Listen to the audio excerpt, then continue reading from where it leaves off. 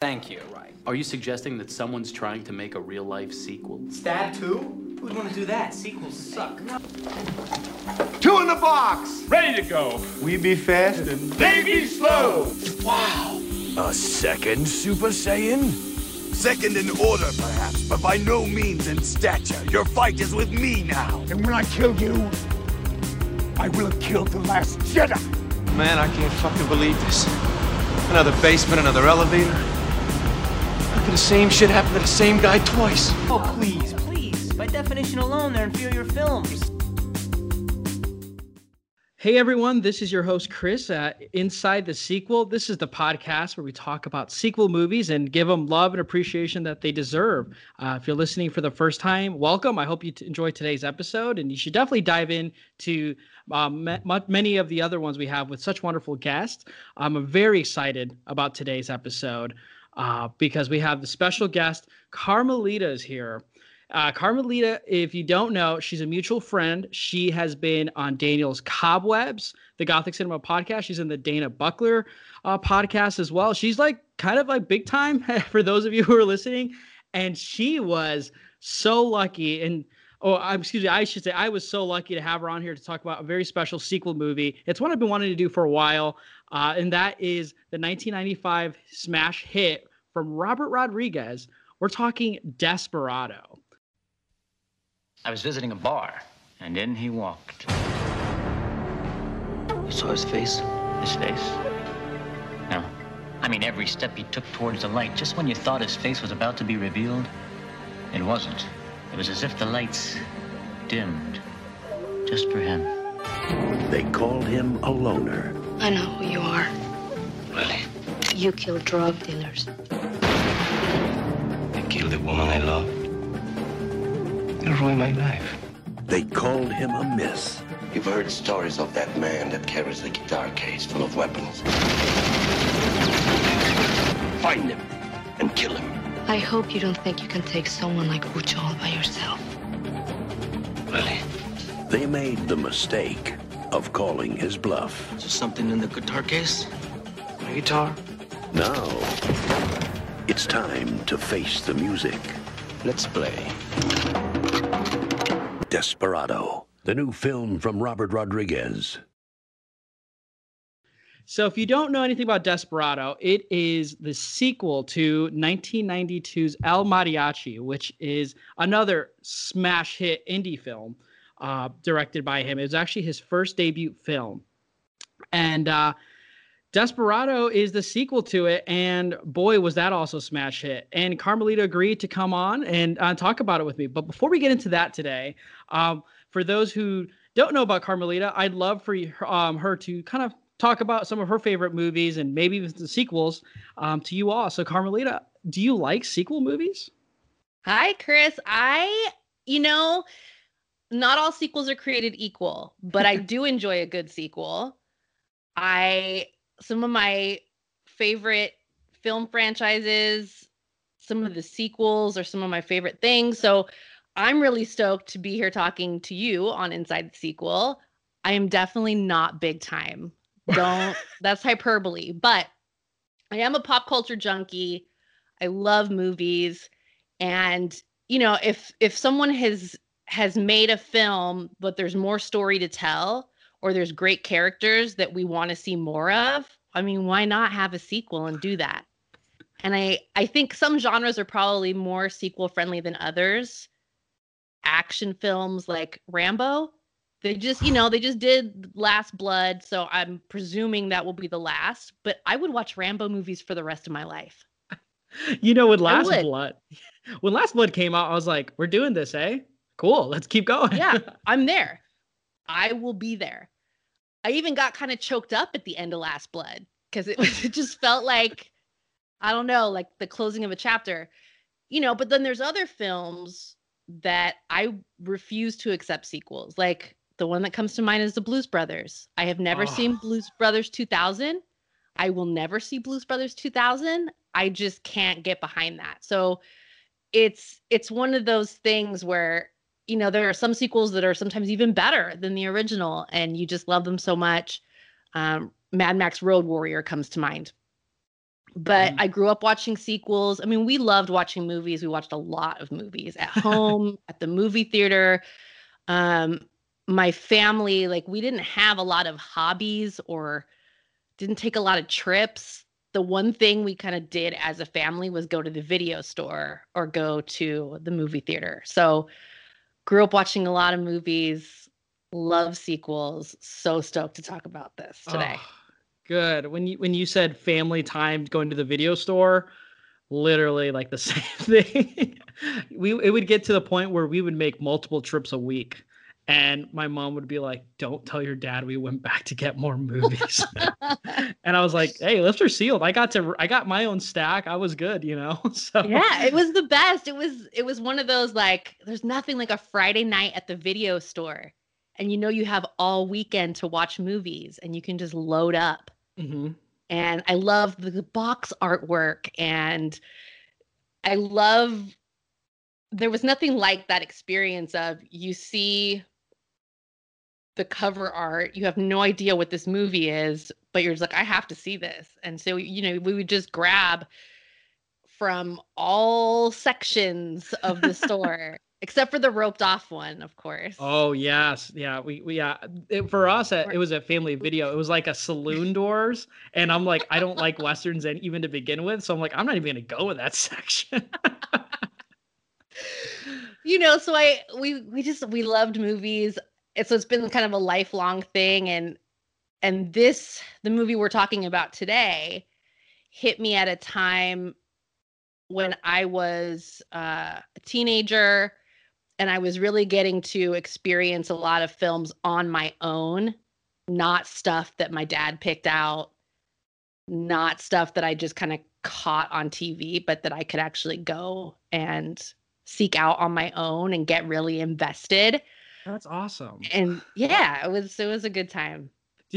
Growing up, did you have a family? Were you brand loyal to like a certain video store like your family would always go to and then you would just go to? Because for us, it was Family Video, like 100%.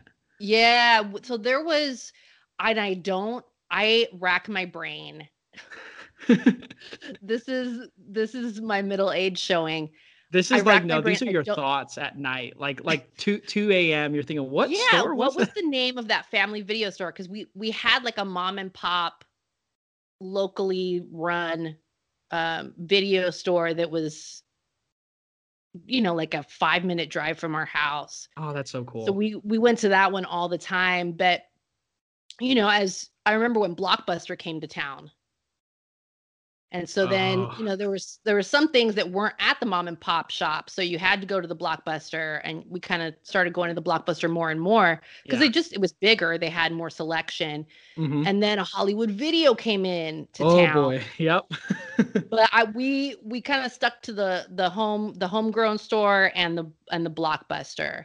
And then like you had, this is actually funny. I was thinking about this last night because knowing I was going to talk about Desperado, I went on this whole Chicano cinema. Oh, perfect. Yesterday.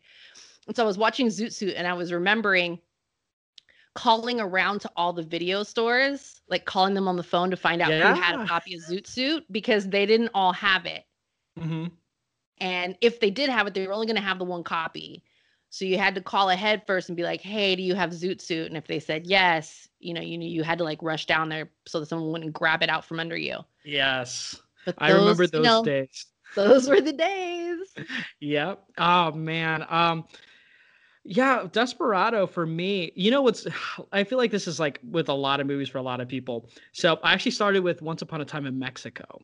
Is where I first started. I don't know why, but it was like on TV or something, and I watched it and I loved it. I mean, that movie came out, I think, like 2002, 2003. And I just watched it and loved it. And then I watched Desperado later on and loved that. And then I knew about El Mariachi, but I actually didn't watch it until getting ready for this podcast because I already had watched Desperado at the end of last year. So I just was like, screw it. We're just going to watch Desperado again. Why not? So that's so great that you had like, you calling into video stores like, oh, like those were the struggle days. I even remember going to like to the library and just scourging through their DVDs to see if they had something. Oh, for sure. So Desperado, this movie hit mid 90s, 95. and this is one of those movies, like that time in the mid 90s was crazy. Like my life was off the rails. We won't get into that. So I do not remember if I saw this in the movie theater or if I saw it as a new release from the video store. But what I do remember vividly is how exciting it was for Robert Rodriguez, a young director of Mexican descent, a Mexican American, being part of this wave of up and coming indie writer directors who were getting recognition, who were getting their stuff out there in the mainstream. It was so exciting.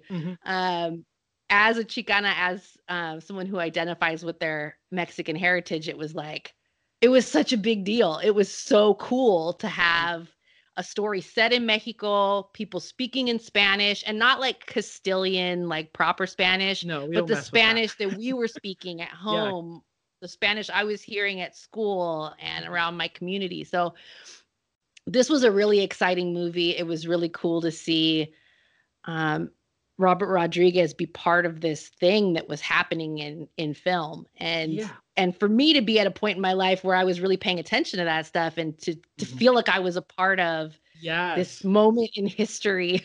Porque tú eres Mexicano, no? Oh, yeah. Yeah, good. Because I grew up near the Chicago area and the huge Hispanic population. And it was like Mexican, average Mexican immigrants. And we watch a little bit of films from Mexico. Like my mom really enjoyed, especially because this was Salma Hayek's first movie, like her breakthrough performance. Right. And like when she did Frida, like my mom loved that movie. Selena, Oh yeah, no. And that was a time where it was like there hadn't been a lot of films that kind of delved into the culture of Central and South American peoples prior to that. You get one here or there, you get a Stand and Deliver. Or Born in East LA, a comedy. Yeah. So there wasn't much. And in the 90s, you were starting to see a little more of that. And you had that whole Latin explosion in music happened around the same time. Oh, and Selena was having her crossovers and stuff like that. Yeah. So it was like a whole thing.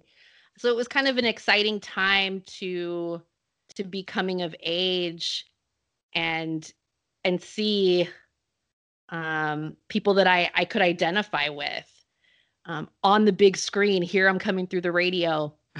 That was there's a very sentimental. It's a very personal feeling. Like I could go off on a social justice tangent. 100%. I'm not going to do that. I'm going to say from a very personal place. I remember being really excited about seeing what Robert Rodriguez was doing and the stories that he was telling and the actors that he was casting. It was exciting.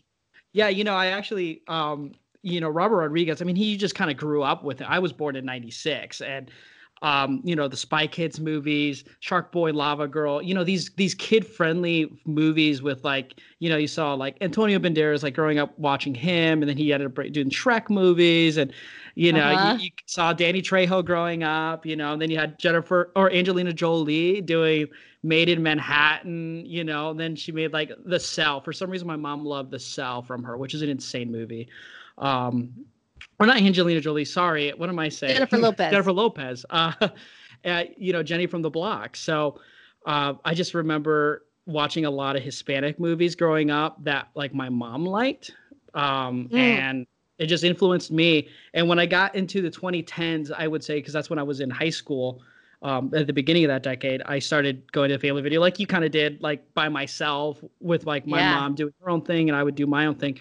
And I would start gravitating towards the Mexican section because like Gravity was coming out, and Alfonso Cuarón, and then, Alejandro Iñárritu, like he was breaking out. And obviously Del Toro was a huge part of growing up. I remember watching Pan's Labyrinth way too young as well. Like I don't think I realized how dark it was growing up. I just thought like, oh, there's a ugly, nasty frog in the tree. And that's really see, But yeah, it's funny. It's like, you were seeing at the beginning of the 90s, and it's like, I feel I relate to that. I definitely remember getting that excitement to explore these Mexican filmmakers, and Robert Rodriguez is like a special kind because he just broke so many different genres. Absolutely. Absolutely. No. And I think one of the things that really comes through in this film that so to back up for a second, for people who saw Desperado but never saw El Mariachi,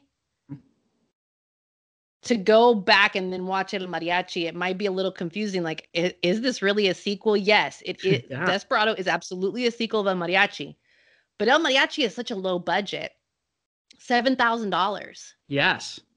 That's how it was branded too. They said the movie that cost $7,000. Like, that's what made it famous. It's crazy.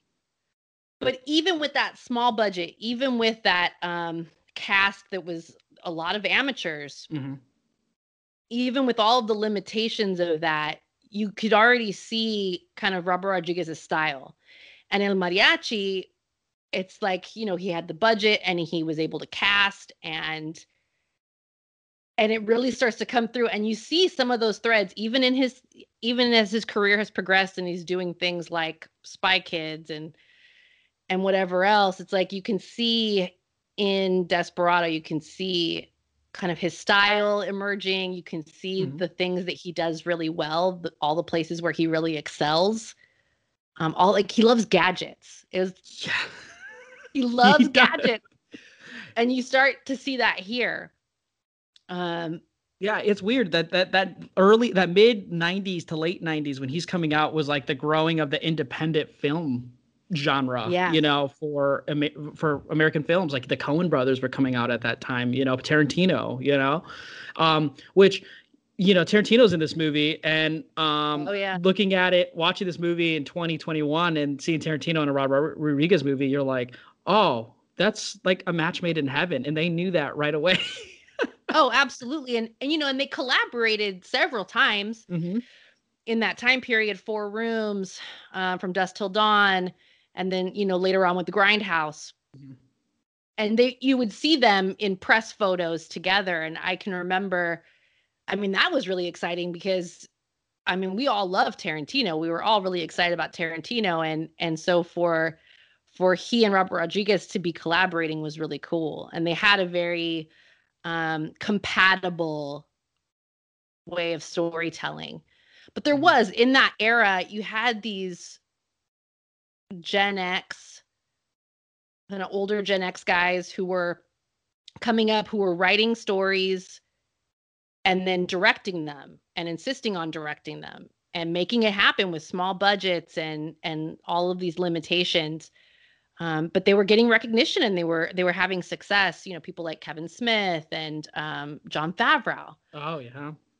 All of those guys. So it was like this whole thing, and it was a really cool time to be watching movies and seeing different stories. Because like the first time we saw Reservoir Dogs or Pulp Fiction, I'd never seen anything like that before. And yes, of course, I think we all know Tarantino loves Scorsese. Yeah. There's a lot of homage to different things and blaxploitation and whatever else. So it's not that he had no influences, but it was just the way he went about paying homage, the way he went about telling those stories was different. And Robert Rodriguez is no exception. It's like when I watch Desperado, I can see the influence of telenovelas. Yeah. You can see, when I was watching it in preparation for our conversation, thinking about like the Wild Bunch. Some of the shootouts in Desperado very much remind me of the Wild Bunch, Peckinpah, with those, the slow motion shootout scenes. So it's you could tell these are guys that love film, that grew up idolizing filmmakers, and they had stories to tell, and they went out and told them in their own way. It was a great time in the 90s for that. Yeah, I don't know. You know, there's something special about watching movies made by people who love movies. You know, like you can tell, like some of these directors absolutely are film nerds. They're geeks. You know, Yeah, like absolutely. Like Tarantino with his martial arts love. Like, you know, when you watch a Tarantino movie, he'll have to put something with martial arts on there.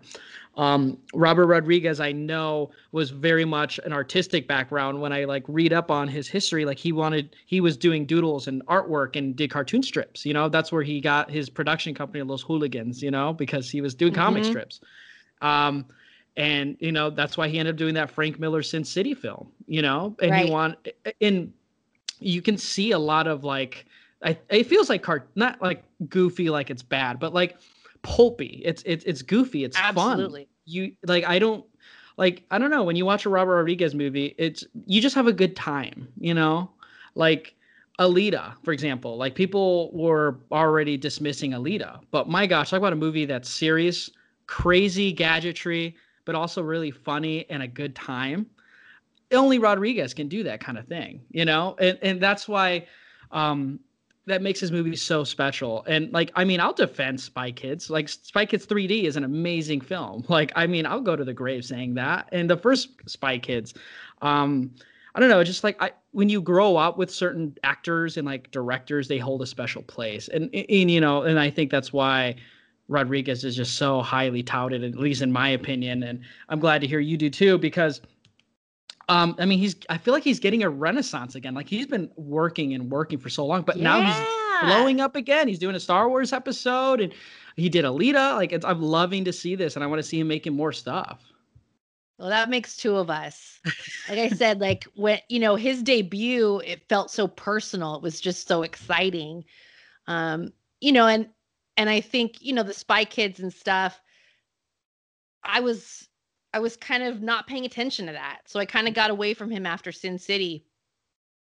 And so it's nice to hear his name again coming up and seeing him in the credits and knowing that he's, you know, he never stopped working, but to have him be working on, continue to work. And now I'm kind of coming back around to seeing the work that he's doing. And it's exciting. He's good.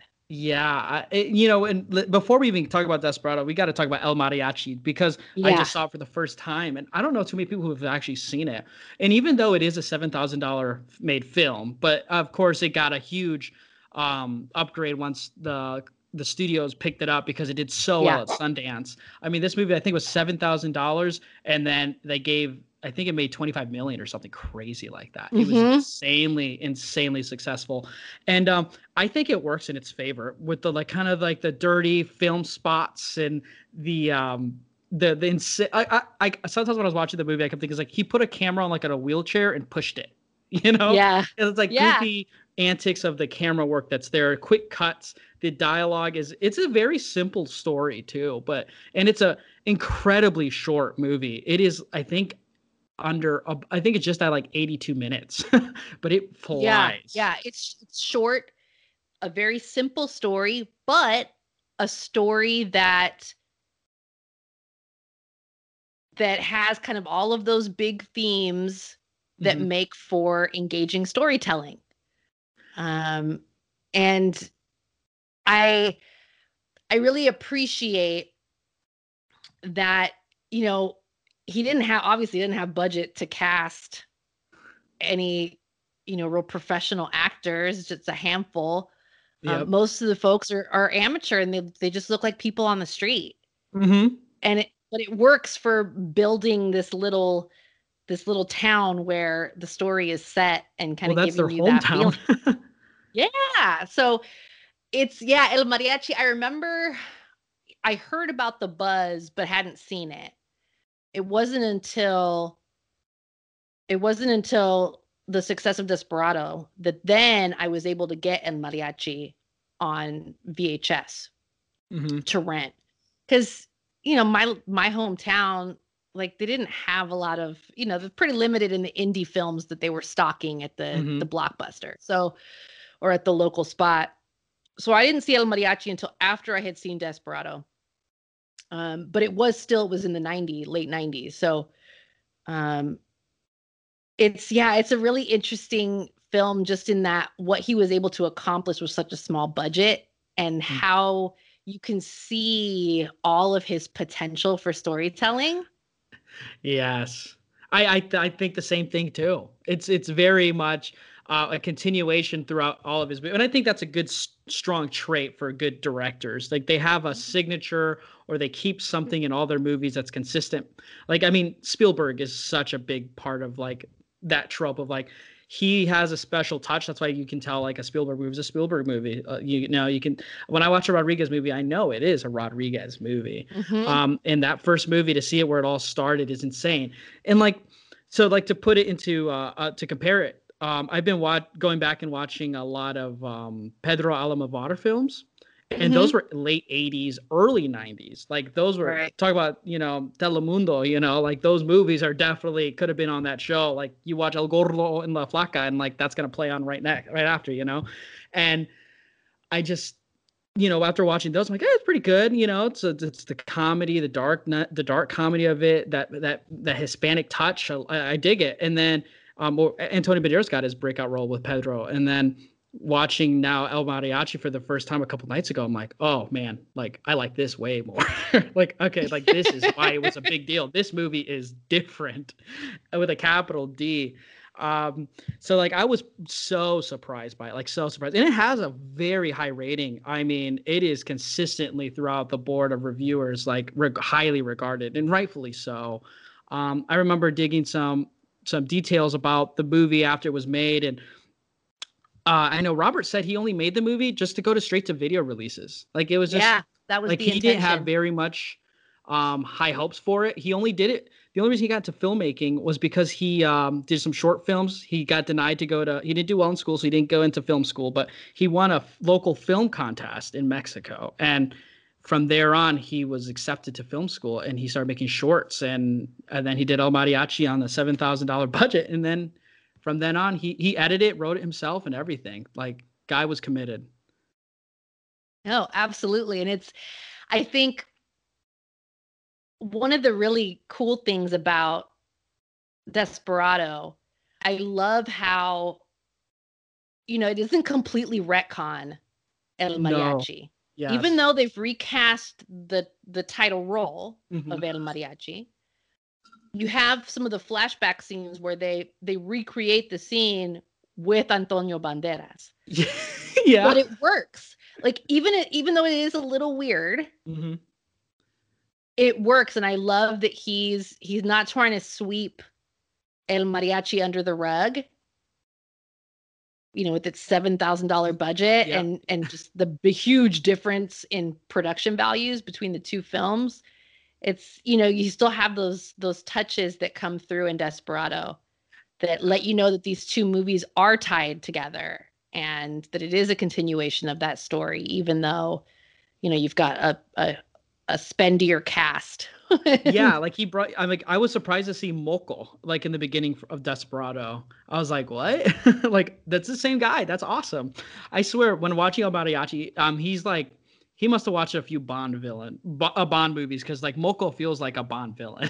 Yeah. Like the all white and talking like Azul and asking if he still wears all white. And he's like, yeah, I love that. That's such a callbacks to like, I can tell movies he really liked.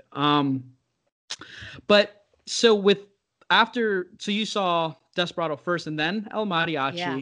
I'm glad you brought up that it didn't retcon it because I was always because before even watching El Mariachi, I always thought that Desperado was kind of like a remake of sorts, which you can, I feel like, kind of take it as such, but also at the same time, you miss a lot of good stuff if you didn't watch El Mariachi. Right. You know what it reminds me of in a lot of ways? It kind of reminds me of Evil Dead and Evil Dead 2. Yes. Nice. Where it's a sequel, but if you didn't see the first one, you can get by without it. And there's certain details that from the first one that have been kind of changed or casting's a little different in the second one, but it's definitely a sequel. So if you watch the first one and then you watch the second one, you can see the through line, you can see it's a continuation, but it is possible to just watch the second one. And Desperado is similar. Yeah, and man, like watching El Mariachi and the ending of that movie definitely I mean, ballsy for a movie of that budget to have an ending like that where it looks like it is ready to set up a sequel movie. Yeah. That's what I kept thinking. I was like, man, this guy was playing chess and we were all just, playing checkers at that time. Like he knew what he wanted to do. Now, one thing about Robert Rodriguez is you talk about like the Planet Terror, like the Grindhouse with Tarantino. That's one of the few movies from him I actually haven't seen. Or from Dusk Till Dawn as well. So you'll have to be my guide in those because I know you're a huge horror movie fan. So From Dusk Till Dawn is so much fun, and it's his collaboration with Tarantino. I think probably their most famous collaboration. And From Dusk Till Dawn is really kind of, in some ways, it's like there's a point in the movie where it kind of shifts from where you have the heavy Tarantino vibe, and then it kind of shifts into a heavy Robert Rodriguez vibe. But I mean, I don't know how much you know about the plot of the movie. I don't want to spoil it for you. So I'm just going to say that you have to see it. If you love Tarantino's work in the 90s, if you love what Robert Rodriguez is doing, which you do, then you have to see From Dusk Till Dawn. It's so much fun, and it has, again, that same pulpy vibe about it. It's got the elements of, kind of the crime action, but some elements of horror. It's a really cool flick. It seems like there was because it's a vampire film, no? Mm-hmm. See, I feel like the 90s, this is a good question for Daniel, but I feel like the 90s, because I recently also watched Vampires from Carpenter, and then like I know Francis Ford Coppola did Dracula 92. Was the 90s just a resurgence of just Dracula movies? I was there. I wanted to be turned. I can tell you right now that the 90s, there was a huge kind of boom in the interest in vampires. And you had some of that starting in the 80s, with things like Fright Night and Lost Boys. Mm-hmm. But it was still kind of few and far between. The early 90s hits, that momentum has been building from the 80s. And then it's like, so the Anne Rice books, the Vampire Chronicles, start to get a lot of attention, even though she'd been writing them since I think the late 70s. But they're getting recognition. You have people playing vampire role play games. So I grew up in Salinas, California, and we used to go, because Salinas, there's like nothing to do. So we would drive over to Monterey, home of Cannery Row, a lot of those Steinbeck stories. We would drive to Monterey. Not that there's much to do in Monterey either, but there was always the Vampire the Masquerade kids who were like hanging out down by the wharf, dressed in velvet and black bondage pants and role-playing vampire stuff. That's awesome. Oh yeah, no. And there was this television show that was actually based on that role-play game. Kindred the Embraced was a television show in the 90s. They only had 8 episodes, but it was all about vampire clans. You had you had the Vampire Chronicle movies like Interview with the Vampire. There was this whole resurgence, and there was this shift in the whole idea of vampires as being these romantic figures in the 90s. It was a lot of the sexy vampire trope. That was kind of a big thing.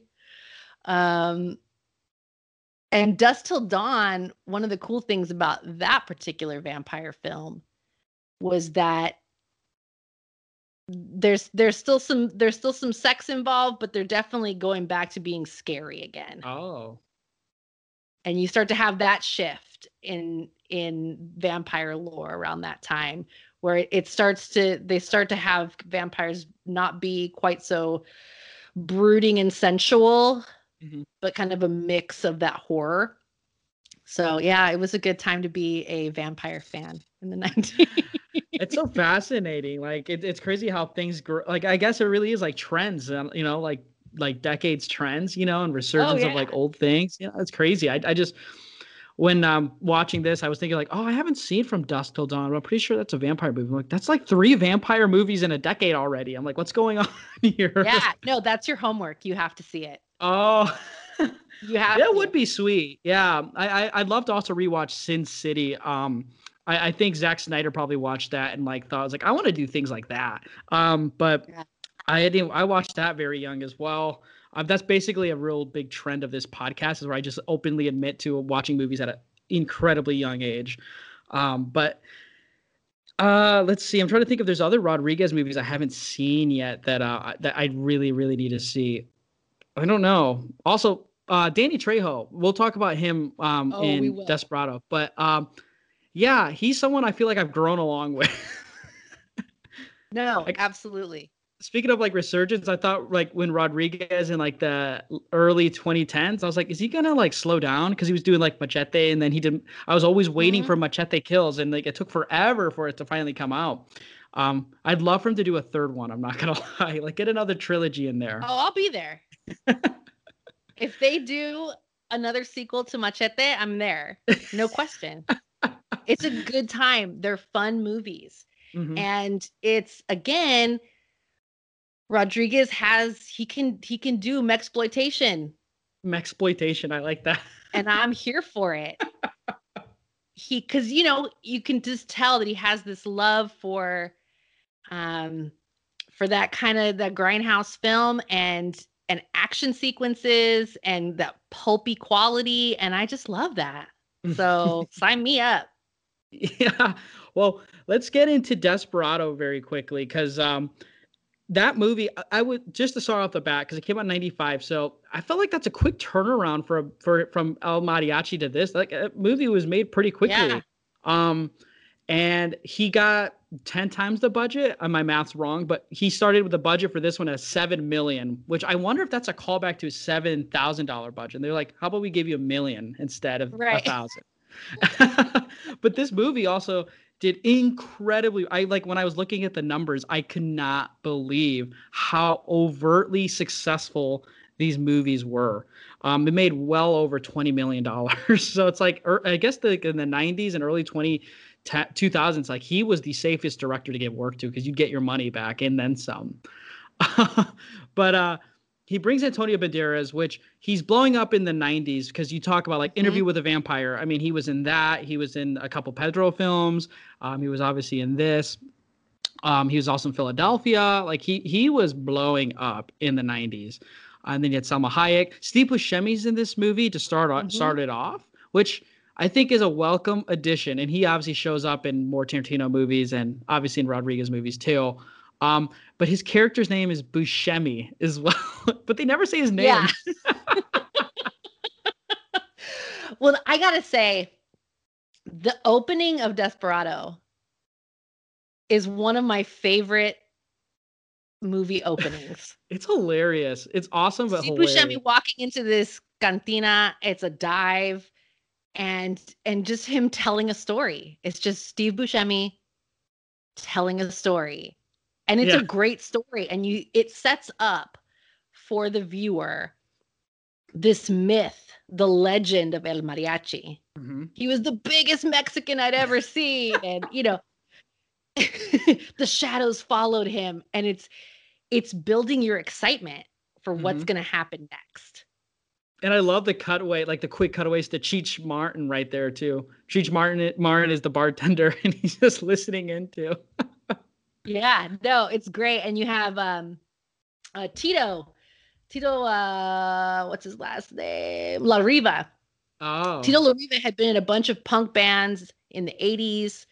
And he went on to be in a kind of bluesy rock band, Tito and Tarantula. But he's in this. He plays Tavo, the other guy that's talking to Cheech's bartender character. He's great. Their banter is awesome. And it reminds me of like people I know. So I love not dissimilarly to Tarantino, this film has some great dialogue, some great kind of banter between characters, great story, and the storytelling, the weaving of these legends that El Mariachi is. What I think with such a strong suit of Desperado and Antonio Banderas as El Mariachi, he feels vulnerable. He never, because like they talk about these tall tales, and the action scenes they have comedy, and they're pretty brutal violence as well. But at times, I also think, man, he gets his ass kicked a lot in this movie. Because it shows how much he's changed and also been himself from El Mariachi till now. I love that. Absolutely. No, this role, seriously, as far as I'm concerned, this is the perfect role for Antonio Banderas. And it's still kind of in the big grand scheme of things, it's still pretty early in his career. To me, he's never better than this. Like, it's perfect because he's a man's man. He's got all that swagger. It's like he literally smolders, but there is vulnerability. He does get his ass kicked. He does run out of ammo. Like, he's not a superhero. He develops throughout the film this kind of rapport with this kid that lives in the village. Who's kind of just playing guitar on the streets. And so you see how much he cares about this random kid. You see that he has, he has like a code of honor, even though he will gun down an entire bar full of people. There's nuance to this character, and Antonio Banderas really plays into all of the different facets of the character. He's bringing you romance. He's bringing you action, badassery. He's bringing you this kind of fatherly figure. I buy that this man plays music. I buy that he will kill a room full of people. And I buy that he's just a regular guy on a revenge kick. It just works. Yeah, I like how we don't have to see all of his, like you said, revenge. It's just told very easily. Like, oh, he's just been killing drug lords, just trying to find the one, that's responsible. Which I think some parts of it is a little confusing because the bad guy in the movie is Bucho, who, I mean, let me pull up the actor who plays Bucho, Joaquin de Almeida. I think he's wonderful. He kind of he has like that Mexican accent, but it's a little bit more Americanized. I love that. But then once I pieced it together, I was like, oh, so it was like henchman, like Moko in the first one was like a small time dealer, right? And low then level. Bucho's the big one, so right. A little unclear there, but I kind of like how it just builds. Yeah, it works. It's believable that there's this hierarchy, and I think also, which they don't really say explicitly, but you could kind of work through it. Like, the thing about revenge is that just when you think that you've kind of reached your goal and justice has been served and you've gotten the revenge you were looking for, in most stories you get to that place where there's that hollow feeling like, well, I don't actually feel better. Like, I don't actually feel satisfied. There is no satisfying. Because if you've had a loss, if you've suffered an injustice or a tragedy, revenge is probably not going. It's not going to erase those feelings. So, I love that. In El Mariachi, it's like he gets a measure of revenge, but it's not enough, and he has to keep going. And it's totally believable in this film that, you just move on to the next target, because there's always another target, and there's always that need to fill that hole and that craving for justice. When in this situation, like, the tragedy happened and there really isn't justice. Yeah, that's true. Talk back to that kid, and he's teaching him how to play guitar. I feel like there's a kid in every single one of the Mexican trilogy or the El Mariachi trilogy, because the first one, there is a kid there, and then who he dreams about in his dream sequences, that he sees, which has a terrifying nightmare scene where that ball that rolls to him is as a severed head, which I'm like, whoa, that came out of nowhere. And then there's a kid In Desperado, the same thing. And then in Once Upon a Time in Mexico, there is another kid, but this time he attaches to Johnny Depp. I like just he keeps some of these themes and like these small parts of each movie and it continues because it feels like it's part of this shared world. Right. But with Desperado, I mean, the movie is a hard R. You watch it now and in like, you know, the 2010s now, and I still think like, oh, this is some good action. Like, this is some good violent action. When it first got its rating, he had to edit the hell out of it because it had like an NC-17 rating or something like that, you know? And I was like, it could not just be for that one sex scene alone. No way. And, but it was a hard R, and I kind of am glad he stuck to his guns a little bit there. Yeah, absolutely. Figure speech-wise. I'm not trying to make a pun. No, totally. The shootouts in this film are epic. Mm-hmm. They're really well choreographed. They are that, like, they're just this side of over the top, but in a way that's exhilarating. Mm-hmm. Not unlike the John Wick franchise. Oh, where where something is like, it's just this side of over the top. Mm-hmm. But it's just really like it brings this energy and this momentum to the film, and this like you ramp up tension and then there's this explosion.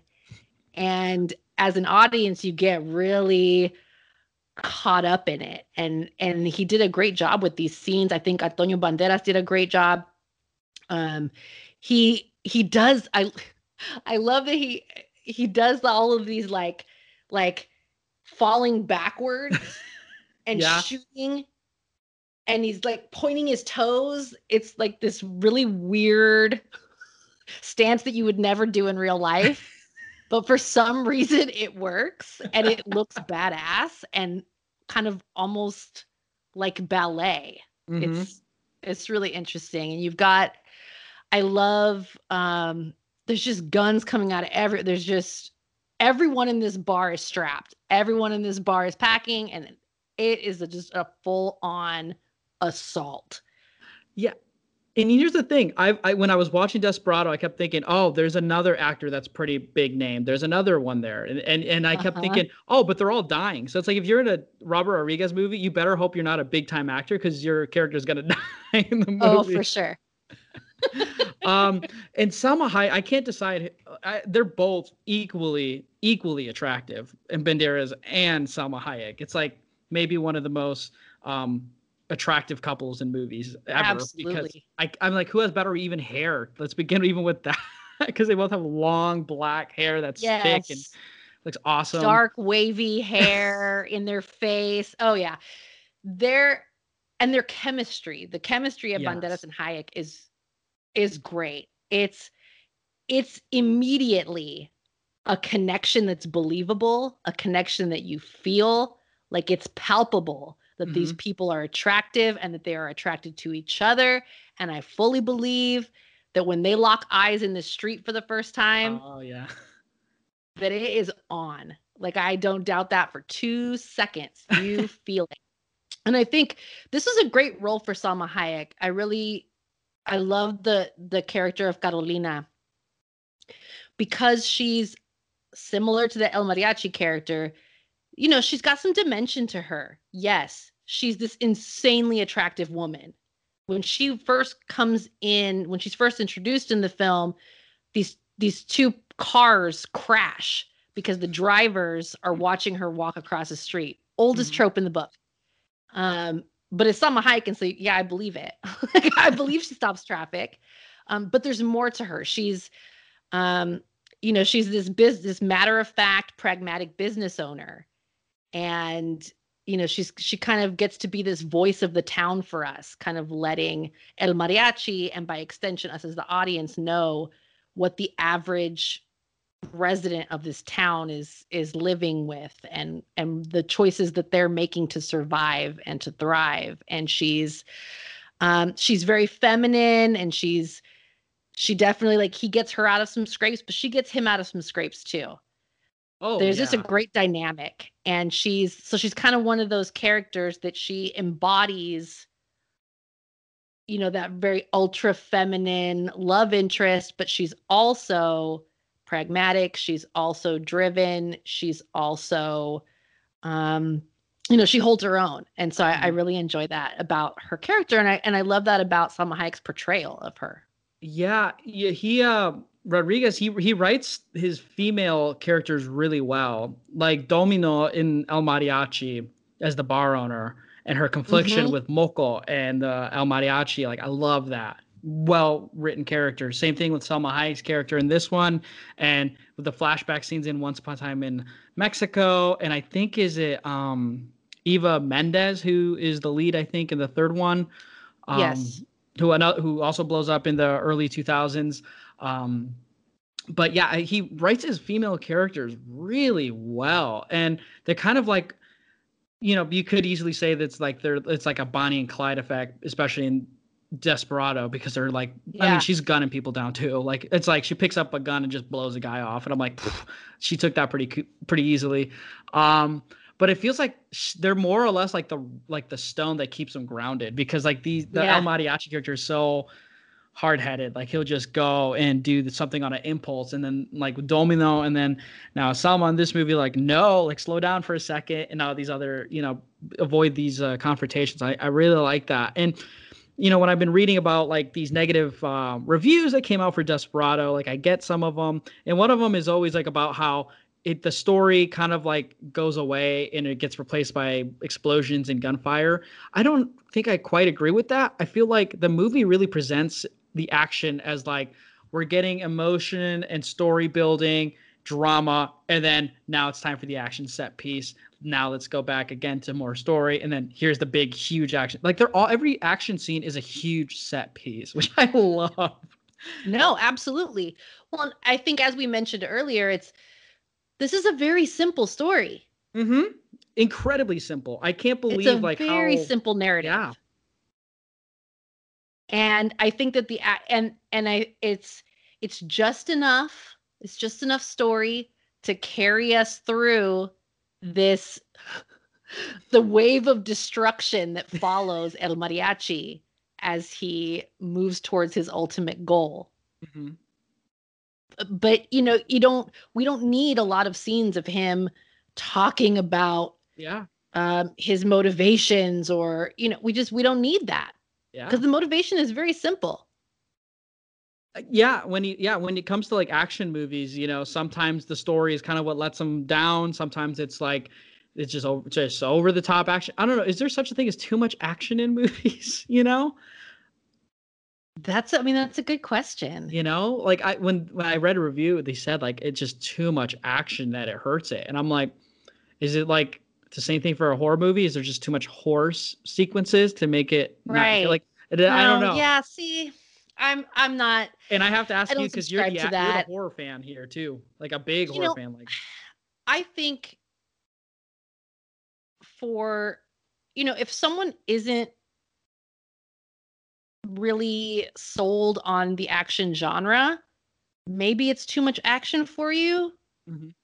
I don't know. Like, I know my mother, bless my mother. She doesn't like loud movies. Like, she's not a big fan of action films because it's so loud and there's gunfire, and she's just not really into that. So for my mother, this is too much action.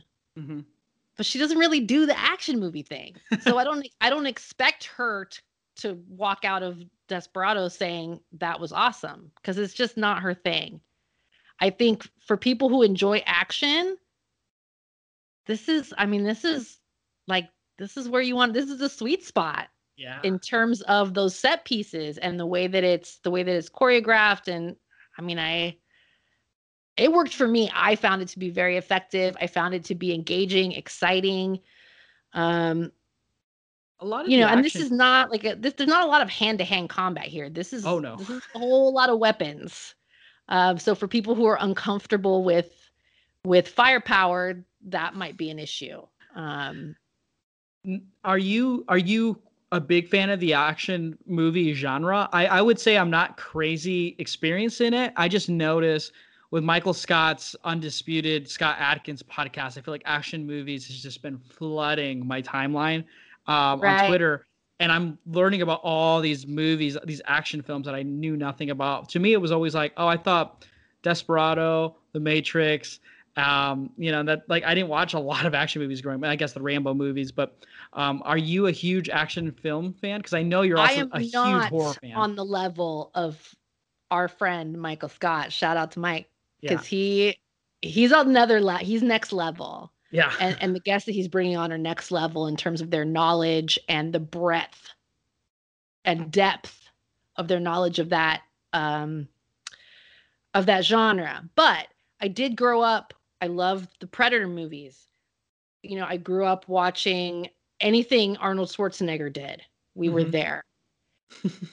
I love Rambo, as mentioned before, Death Wish, Dirty Harry. I loved Westerns. My favorite Western is The Wild Bunch. I think in part because it's so violent. I just have a proclivity for that.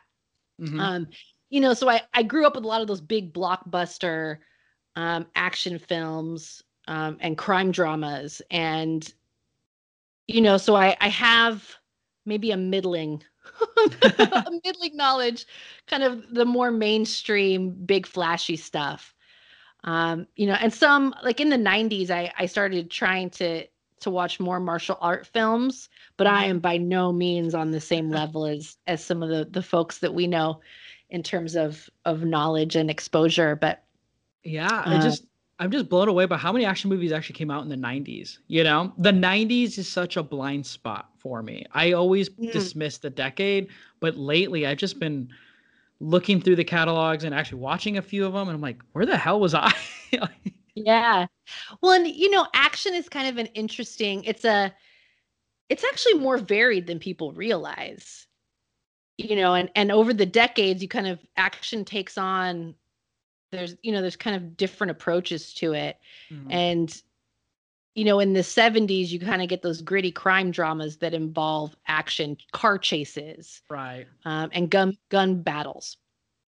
You move into the 80s and we start to get into that Schwarzenegger, Sly Stallone, like, these big, bulked up, almost superhuman action stars, and we kind of go that route, and it gets almost kind of political in a way. The Reagan era values infused into the action films that we're watching. In the 90s, I think you get, thanks to, in part, people like Tarantino and Rodriguez and others, we start to see that it's more the kind of, it's more pulpy. We're ramping it up, making it very stylized. And these are movies that are just fun to watch. They're engaging and they keep your interest, and they really move. Everything moves. I agree. So I think we kind of see that as it continues to evolve and change, and different trends and the different approaches to it. But there's a lot to love about the genre. It's an escape, just like horror is an escape, just like comedy is an escape.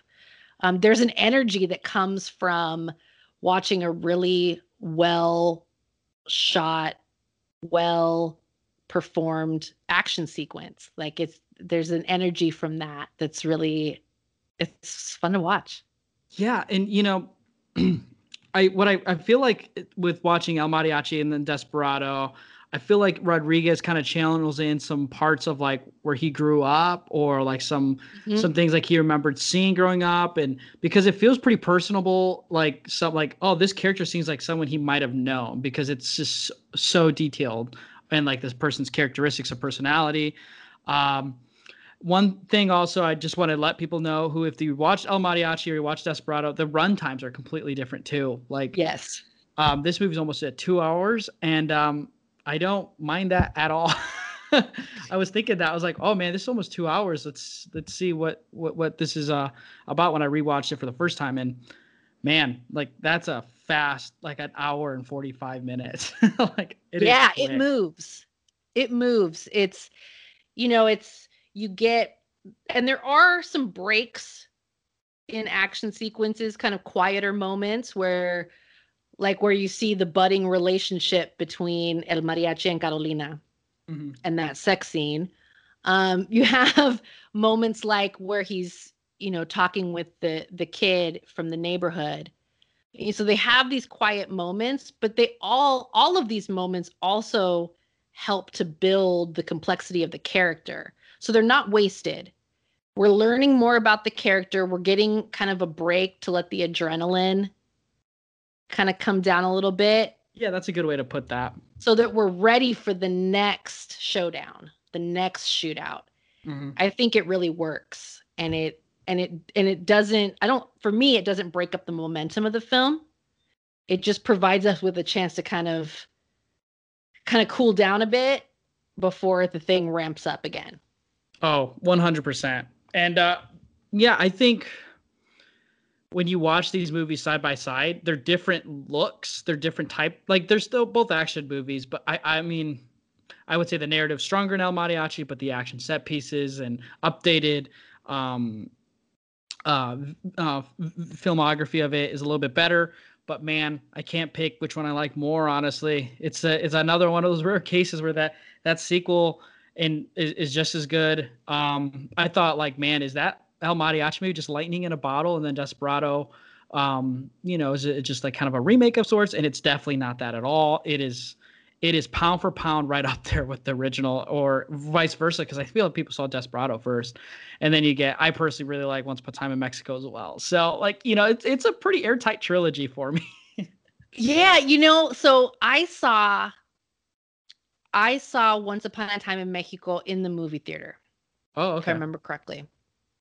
Because I was excited because I love Desperado, and by that point I had now gone back and seen El Mariachi. Yeah. So I went to see it, and then I promptly forgot what I thought about it. Like, it is a lot messier, that's for sure. It's a lot messier. So I rewatched it before, because I went down this rabbit hole. So I rewatched it yesterday, actually. Oh.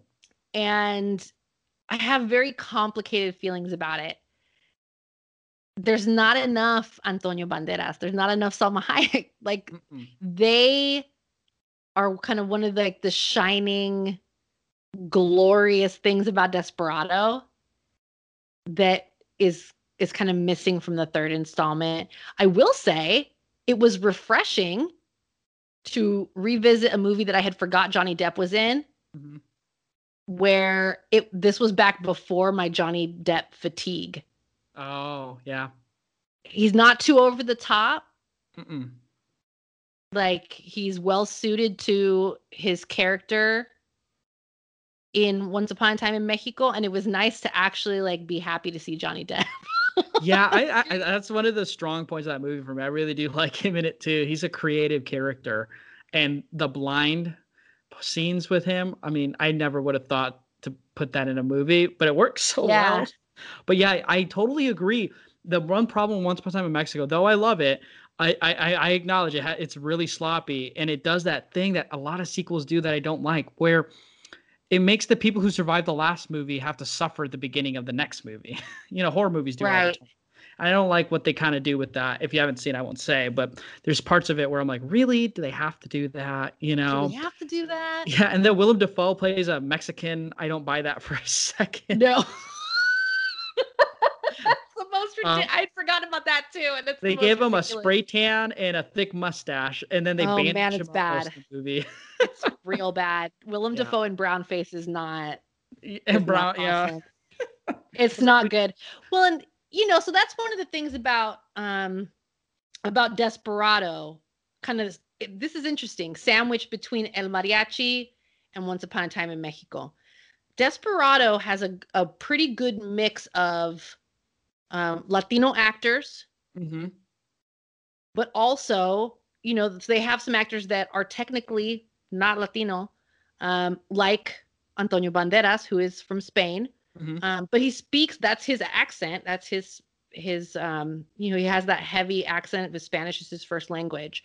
So although he's not from Central or South America, like it still works. Yeah. So and in that movie there's a pretty good blend of people who kind of really represent the culture that's being that the story is about, but also people that are maybe on the fringe of that or not quite a part of that culture, but you buy it.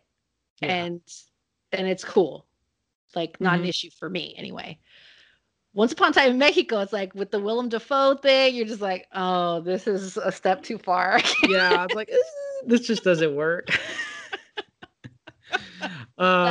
Too far. Yeah. But real quick before Once Upon a Time in Mexico, when Danny Trejo kills that guitar maker in the beginning of the movie, that is so unforgivable. It always breaks my heart. I always think about that scene when I think about that movie, and I'm like, ugh, like that makes me so sad. Yeah. No, we haven't talked about Danny Trejo, and we need to do that. Okay, yeah, we do. Because to me, he is the Mexican. So like directors will have like their trope of actors they carry around, and they're in all their movies, and I love that. Like Joe Dante has Dick Miller. Is like my big one. Like if Dick Miller's in a movie and it's a Joe Dante movie, it's a match made in heaven. Danny Trejo for me is like the Robert Rodriguez staple. If Danny Trejo's in it, it's gonna be a good time. Right. So this film for me, this is where we see the rise of Danny Trejo as an icon. Mm-hmm. I don't know how familiar you are with Danny Trejo's personal history and his kind of story of how he got into acting. If you're not, let me recommend a documentary that came out, I think last year or the year before. So it's still fairly recent. Inmate Number 1, The Rise of Danny Trejo. You have to see this. It's awesome. But, so Danny Trejo had been a working actor for some time prior to this, but it was mostly like television, and he had some film roles, but they were pretty small parts, and he always, he played a gang member or a guy in prison. Like, I mean, the man looks the way the man looks, and he has this, he has this way about him. He's a tough guy. That those roles fit. What I love is that, this, I think, is the movie where people that don't watch things like Mi Vida Loca and Blood In, Blood Out, this is the movie where mainstream America recognized Danny Trejo and said, oh, that guy. Mm-hmm. Because if you ask someone about Desperado, I'm willing to bet, even if they haven't seen it in 10, 15 years, if you ask them about Desperado, one of the things they're going to remember is that really hard-looking guy with the throwing knives. Yeah. He speaks not one word, but that character is so iconic, and it's just such a great fit for him, and he plays the hell out of that facial acting and the physical intimidation. This is the point where Danny Trejo is positioned to become a household name, to be someone recognizable in the mainstream, and he goes on to do Heat, and he goes on to do the Machete movies, and then he plays a janitor in Spy Kids, right? Yeah, and he's lovable, so lovable. Yeah, he's always helping Uni, He continues to grow and do new things, and he is a delight to follow on social media because he's just a delightful human. He just strikes me as a really delightful human being, and he's got an incredible life story. I credit Desperado with being the moment that kind of the world opened up to accept Danny Trejo as an icon, and I will forever be grateful because he's awesome. Yeah, I rewatched with Daniel Halloween the 09 Rob Zombie one, which Rob Zombie I feel like is of the vein of Tarantino and Rodriguez for sure. They're probably all buddies. But Danny Trejo's in that movie, and he was such a sweet guy who cared about Mikey, and man, when he died, I was just like, this isn't right. He should not have died. It broke my heart. Mm-hmm. I was so sad. Like, it's a Halloween movie. Yeah. So people are gonna die. Most of the people are gonna die. Like, it's you know that. Killer. But I mean, I love him in that. Yeah. So yeah, Danny Trejo, the role that he plays in this film, I just love it because again, he's just kind of stalking through the streets, watching, looking. He's like a shark, making his way. There's a great sequence when El Mariachi has massacred the people in the bar, and then he's trying to leave, but Tito's character has escaped, and he's chasing him through the town, but they're kind of slow motion moving. They're not running. And he's, and he's making his way, and then out of the corner of your eye, you see Danny Trejo as Navajas. Mm-hmm. You see his character like kind of half in shadow, and he's stalking too, but he's waiting to see how it plays out. And you're like, you don't know who's going to get to El Mariachi first. Like a lot of people are going to die, and they're moving through this crowded street with like street vendors, and there's people, and they're moving, and you're just like, at any moment this is going to erupt in violence, and you don't know, is it going to be Tito? Is it going to be Danny Trejo? Somebody is going to get it. Yeah. And I just loved how he's just perfect as this menacing presence that's kind of in the background, always behind you, always right around the corner. He's going to come out into the alley any second now, and you're going to be done for. And I love that. I love it.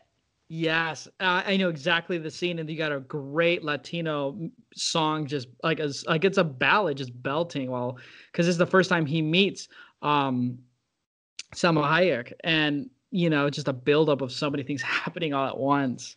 Yeah, that movie has a lot of great like individual scenes. Like, you just like you go to movieclips.com and type in Desperado, you're gonna see so many really great scenes. Oh, so like, many! It's so good.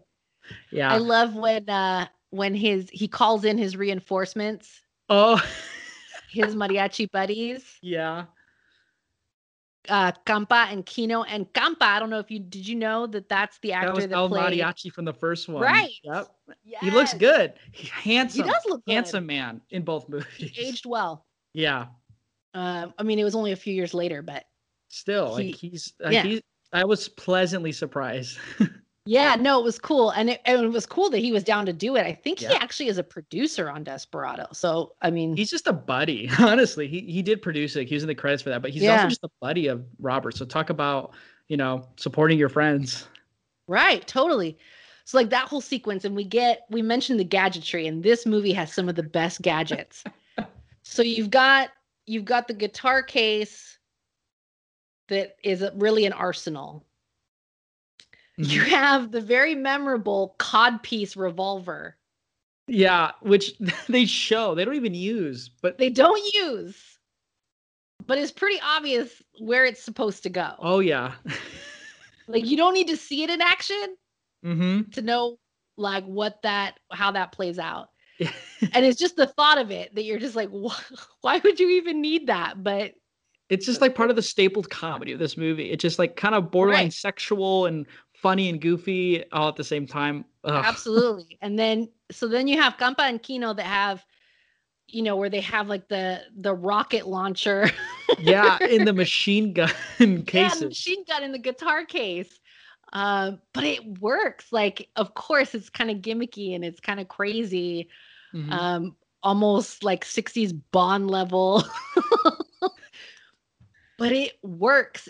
There's something about that, the ingenuity of these contraptions, that it's just so much fun to see, like, okay, what's like, gonna happen? I don't know, like a rocket launcher guitar case. I don't know where you come up with that, but I'm so glad he did. Because every time he would strike a pose and shoot it up, I was like, that doesn't work, but I love that. Yeah, because they do like these poses. Like he doesn't just stand there. Like he kind of gets down and he points. He has one leg extended, kind of pointing, and it's good. Yeah, is that what would you say is your favorite scene in Desperado? I know it's hard to choose because there are a lot of great scenes. Yeah, it feels impossible to choose a favorite scene. Of the action sequences, my favorite is at that Tarasco bar. Yes. That first major shootout. That's my favorite of the action scenes. It's awesome. I think of the other scene, another favorite is when is the lead up and the siege on the bookstore. Yeah. Where he and Carolina are in bed. He's asleep. She's kind of strumming the guitar and very sensually singing this little song. Yeah. And she has her eyes closed, and she thinks he's asleep. He is not asleep.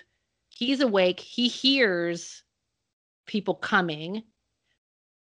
And he's like moving.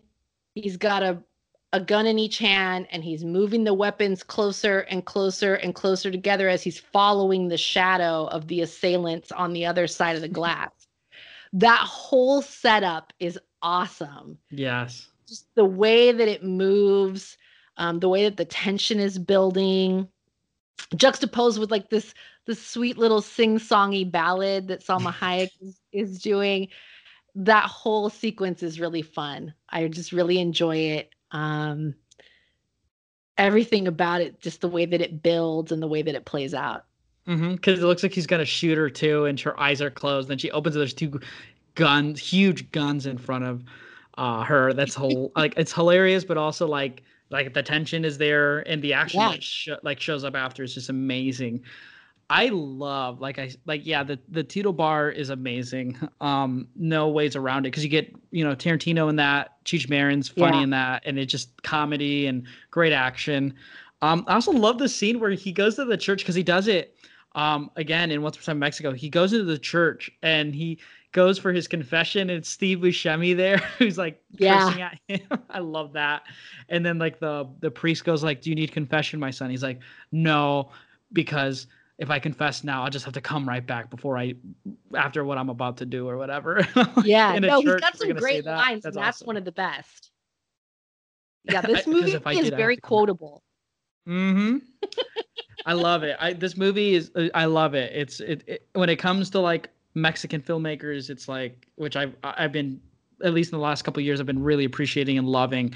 This movie has to be up there. Like this and El Mariachi for sure. Like are like pedestals for me. No, absolutely. And this is, I feel like, yes, this is a movie made in the 90s, but I think it's, and maybe you can speak to this better. I feel like this has aged pretty well. Oh, it's gorgeous. I watch it on a Blu-ray double pack. It's gorgeous. I think it's aged really well. I think because it's a low-tech story. I think because the setting is supposed to be this sleepy Mexican town where there's not a lot going on. I think there's not a lot in here to age badly. It is in some respects kind of timeless in that way. So I think that it plays really well after all these years in terms of the way it looks, in terms of the way it feels. I mean, I feel like it's aged well, and I'm happy to hear that it's aged well for you too. Because I always kind of question, am I able to be objective? Because there's a nostalgic factor for me, and like, can I really say that this is aged well because I've got my nostalgia goggles on and maybe I'm not seeing clearly. But I really feel like it does. I feel like the action scenes are still really good. They play really well. I think it's an easy rewatchable movie. Like I said, I've watched it twice now in the span of a month. It is a very, very timeless movie. And now with watching El Mariachi, I could watch that movie anytime too, and it has a perfect runtime. That's the thing. I kind of want to go back and watch Desperado in Spanish, because I watch El Mariachi in Spanish because I think that's the only way it comes out, and they speak English in this one. I kind of want to watch it and see if like the voices change because they're obviously Hispanic as well. And I kind of want to do that. I mean, I'm sure if they've done a Spanish language version, I'm sure that they've dubbed, because I mean they'd have to. But yeah, El Mariachi is a Spanish language film, which again is also pretty incredible for that time for a Spanish language film to get the kind of buzz and the kind of critical acclaim that it did, because that just You just didn't really see that then. Yeah. One of the things I love about, and I think we kind of touched on this a little earlier, is that I love that Desperado has a real good mix of, English speaking characters. There is conversation in Spanish, which is not subtitled. True. Yeah. But it's, it's just part of the film that they're in Mexico and there are characters that are speaking Spanish, and of course they are. And it feels very natural. And you have kind of like that Spanglish feel to other parts of it. It bridges the gap. Feels it bridges the gap. It feels very natural as the language moves in and out between Spanish and English.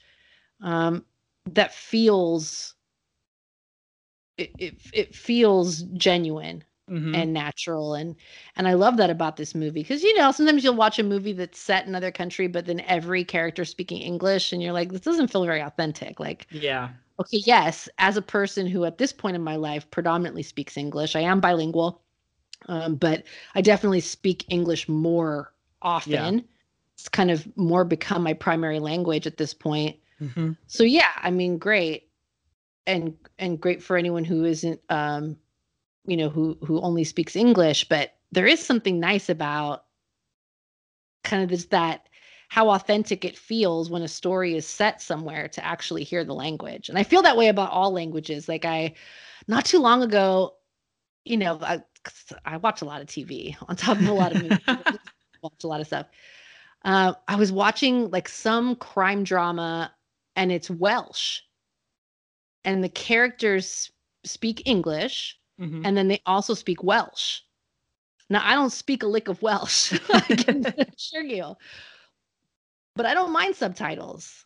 I'm down to read the subtitles to get that authentic feeling of how people speak in their native language, in the language of the location where they are. Like, I love the way that feels. Yeah, that's my gripe about, because do I love these Godzilla movies, and I love listening to them in their original Japanese audio, because I mean, when I've watched them a few times, I'm like, I'm curious. I'll put on the English dubs, and like they are meant to be like, you can watch them dubbed.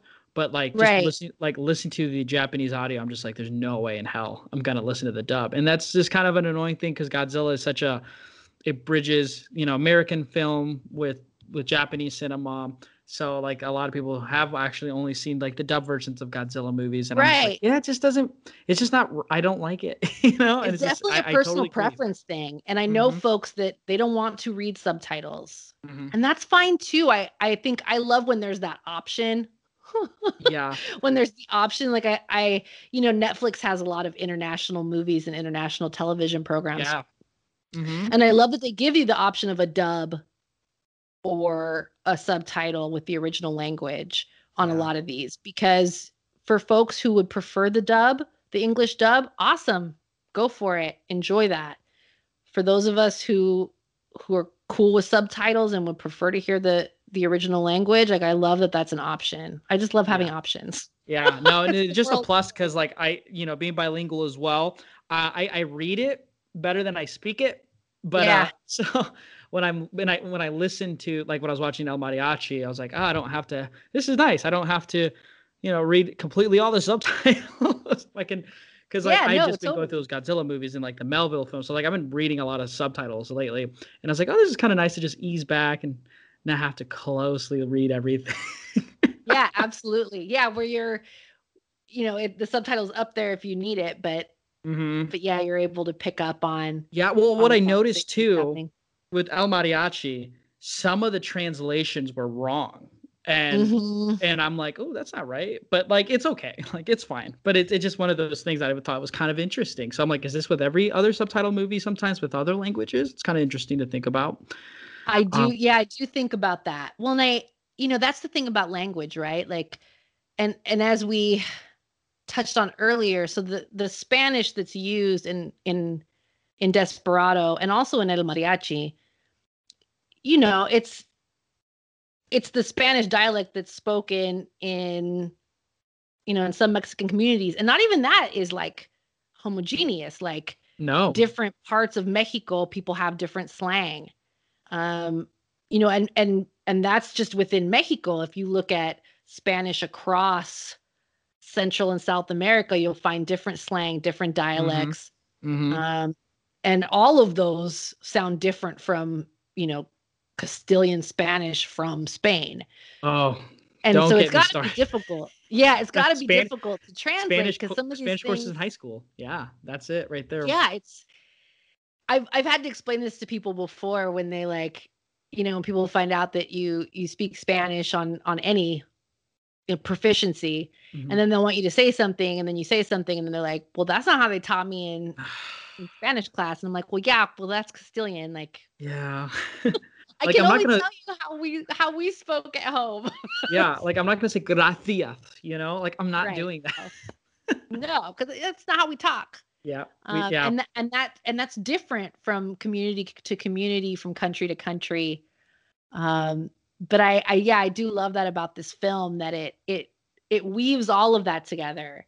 You have characters who speak English without much of an accent, or or have an American accent. You have characters who are speaking English, but they have a pronounced Spanish accent. You have characters who move really fluidly between English and Spanish. And so it's cool because that's true to life, how people talk. People are at all different levels of their language ability and how much English or Spanish that they speak. Oh, absolutely. And so I love it. Now all I need left is Rodriguez to make either another mariachi film or another heavy Mexican cast, and I want Diego Luna to be in one because I've been loving Diego Luna. That would be good. Yeah, I would be stoked for that.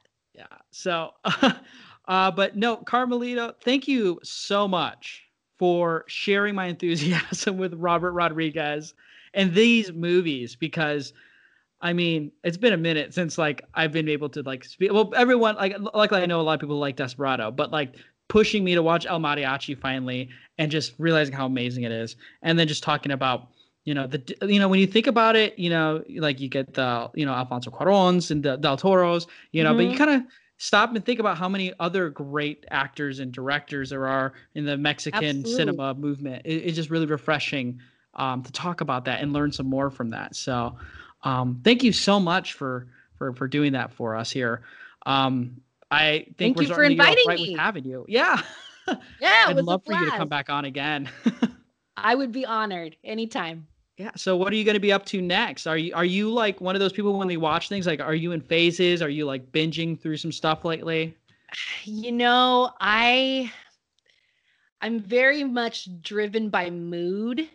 I get in moods. And so I'll come up with like a double feature for the night. And I'm like, tonight I want movies about witches, or tonight I want movies featuring a particular actor, or so I'll kind of go by theme, by mood, by feel, and then sometimes I'll go down like a rabbit hole where I want everything of a particular genre for like a week. Oh boy. So I just kind of feel it out and see. Nowadays, in the age of streaming, it's like the world is your oyster. There's so much to choose from. I have all these watch lists on different platforms and on different apps. And it's like, okay, well, which watch list do you even start from at this point? Because there's just so much that's out there. And it's kind of tricky. And this happened to me. And I post about it on Twitter because I was just so incensed. So for New Year's, I wanted to watch 200 Cigarettes because it's set at New Year's. Okay. Movie from 1999. Great movie. Very fun.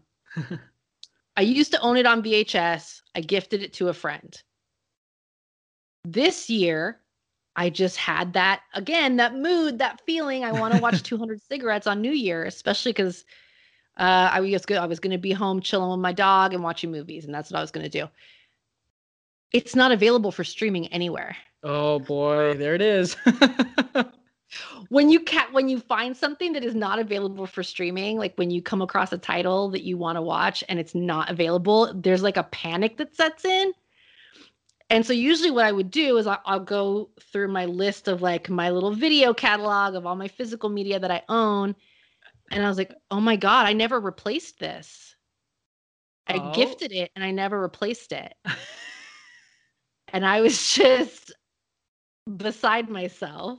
Oh, I'm such a Heath Holland now. I'm such a bunker. I'm buying my physicals and I'm watching those and like I'm gonna buy them physically only. And I feel like I'm at this point now where I'm like, I have to buy the physical. I'm just so panicky like you are when like if you can't find it streaming. Like, I'm paranoid now, and so we're spoiled for choice. There's so much that's available through streaming. But I don't want to take it. I don't ever want to take it for granted because when it happens that something is not available for streaming, it's like, what now? I don't. Mm-hmm. So I'll tell you the end of that story is I went on eBay and found it on VHS and bought it. Oh, good. Does it not have a DVD or Blu-ray release? Oh, it does. But the DVD copies that I ran across on eBay were going for upwards of $100. Oh, the OOPs. I'll tell you, I'll keep an eye out for. I tend to have luck on out of print film, so I will keep an eye out on that one. I mean, I have a VCR, and I love VHS. That's awesome. I have a nostalgic love of VHS, so I'm fine with just owning it on VHS for the time being until someone gets their shit together and puts it out and re-releases it. But yeah, so these days there's a lot to watch, and I'm spending a lot of time doing that. Good. Well, I hear on Letterboxd, if you get Pro, you can like organize your watch list by like streaming services. Like you can like write like your lists like per streaming service. I think that's a thing with the Pro subscription. That's insane. I'll have to look. Yeah, if that's the case, like that's insane. Like ingenious, but insane. Yeah. So it's like, what do I need to watch for Hulu? I could just cancel my subscriptions and keep Hulu for the month, and then watch through these, and then cancel that and move on to the next one on my watch list or whatever. Oh, totally. No, that's smart. I don't know. I hate to spend money on streaming that's like on multiple streaming, because then I'm like, oh, well, this $15 is sitting here with a plethora of movies that I can't be watching right now because I'm watching something else on another streaming. I don't know. It gets overwhelming, and it makes for good conversation. That's for sure with my friends. Because it's like at one point I'm like, oh, streaming is amazing, but then on my other hand I'm like, I'm just a collector. Like I need the physical parts of it. But then I'm like, but that's expensive too. I don't know. It just becomes that's expensive. Well, and I'll tell you, I moved apartments a couple months ago, and when it came time to pack up all my physical media and move it, that was the moment where I was like, man, it's eye-opening. This is a commitment. This is a commitment. If you don't own your own home. I have like a list of movies where I'm like, these are the ones that can go, but it keeps growing, and I'm like, oh man, maybe streaming is where I need to be right now with some of these movies. I'm a big fan of balance. I'm a big fan of balance in the balancing the force. Right. Well, for those listening, these are good tips. Like these are good movie collecting tips. If there's anything I love to do is like share those things. So I'll have to keep in mind with the streaming services aspect, like that fear. Oh yeah, dude. The panic was just, I cannot abide. I had that experience recently too with Pump Up the Volume. You're a better film watcher than me, because like I don't know these movies, but you do, and I'm like, darn, I need to catch up. I mean, they're out there. You've got your whole life ahead of you, my friend. And hopefully they'll start re-releasing some of this stuff or making it available digitally for streaming, and then it'll be like a click of a button and you'll be able to experience all of these 80s and 90s. Which I think is blowing up again. Like Kino is putting out a lot of these. Like I watched Doc Hollywood for the first time through streaming because I was interested in the Kino, And that's like a early 90s movie. And I'm so glad I watched it before I bought it. But it's like, oh, this is a new added catalog movie. And then there's more and more. It's like the 90s, I feel like are kind of, blowing up again. Oh, yeah. No, I mean, and everything comes back. That's the 90s kind of babies. The way of the world. Yeah. Well, Carmelita, thank you so much for being on here. Seriously, like this was like a lot of fun. I'm already kind of trying to think what's going to be a movie that I could rope you into coming back on here for. Cause like, I think absolutely. I'd love it anytime. Yeah. So like, I don't want to even get you started on horror right now. Cause that would be good just for a whole other episode, but, I really do appreciate you being on here. And where can people follow you? So I am on Twitter a lot and Letterboxd, same handle, which is @CarmelitaSays. Yes, and please check it out. You're up there with like Lindsay Wilkins, where like you're updating your Letterboxd so often, and I'm like, I need to get organized and do that. Like seriously, I'm so jealous. I'm a list maker, so the app is just really like a fancy list. I'm jealous. I need to get on that. I'm so bad about it. But I really encourage everyone who's listening to follow Carmelita, and most people already are. So I'm so again happy that you were able to come on here and share your love for Desperado with me.